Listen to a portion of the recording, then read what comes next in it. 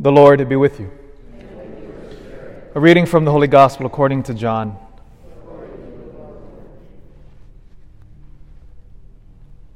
Since the Passover of the Jews was near, Jesus went up to Jerusalem.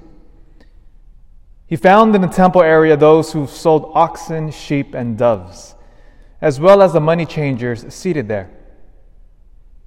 He made a whip out of cords and drove them all out of the temple area with the sheep and oxen, and spilled the coins of the money changers and overturned their tables.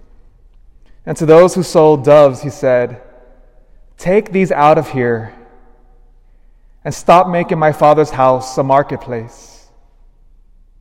His disciples recalled the words of Scripture, "Zeal for your house will consume me." At this, the Jews answered and said to him, "What sign can you show us for doing this?" Jesus answered and said to them, "Destroy this temple, and in 3 days I will raise it up." The Jews said, "This temple has been under construction for 46 years, and you will raise it up in 3 days?" But he was speaking about the temple of his body. Therefore, when he was raised from the dead, his disciples remembered that he had said this, and they came to believe the Scripture and the word Jesus had spoken. The Gospel of the Lord.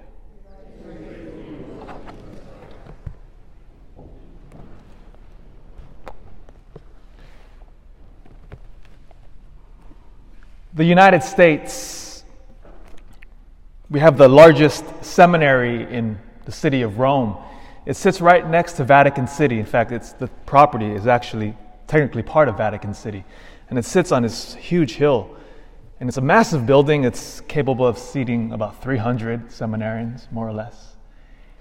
And there's a phrase painted on one of the highest parts of the building in Latin. It says something to the effect of, "O glorious Rome, whose stones have been sanctified by the blood of the martyrs."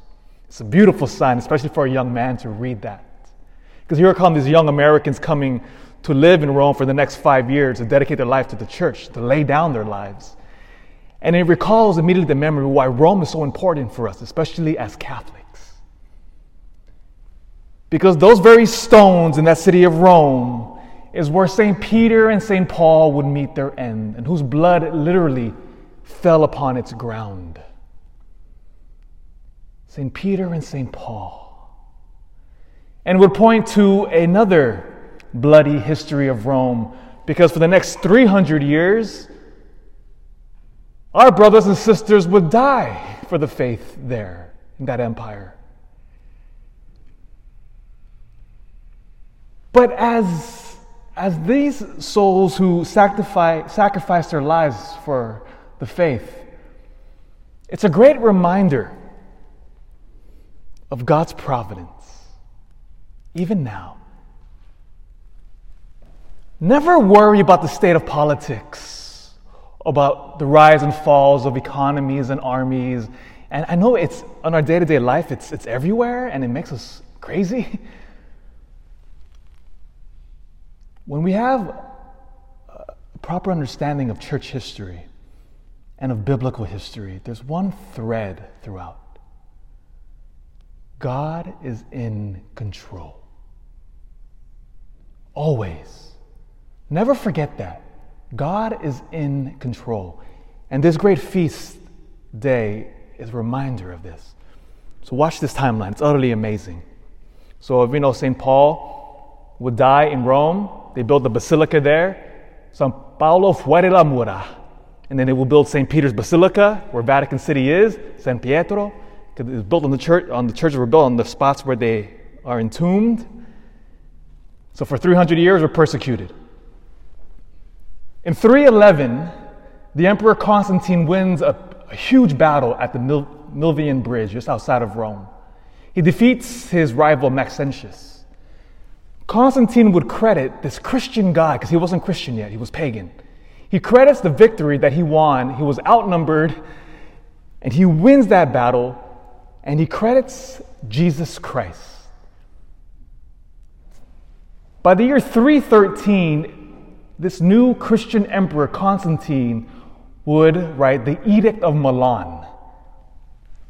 That Edict of Milan would legalize Christianity throughout the empire.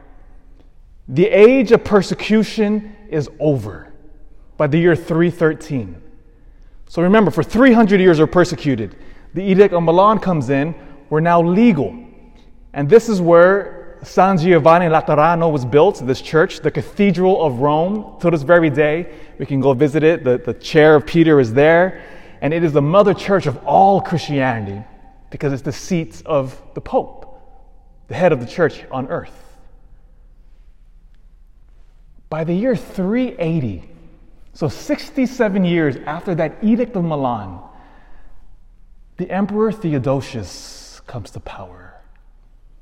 And by the year 380, Catholicism becomes the official religion of the empire. We became a persecuted religion.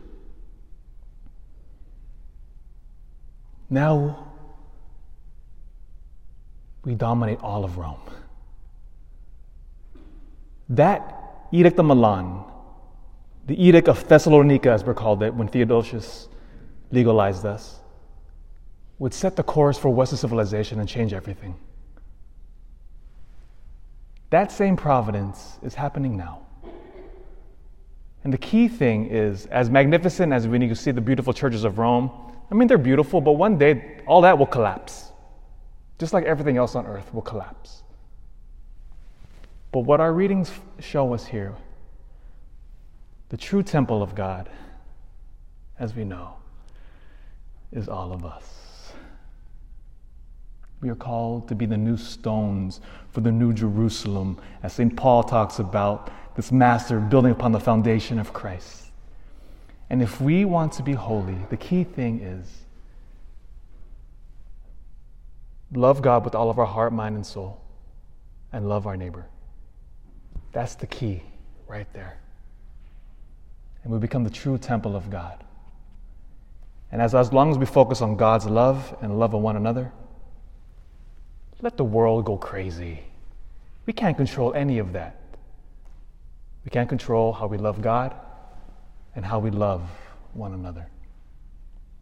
That's all we have to worry about. Let the politicians squander and bicker and fight. We love.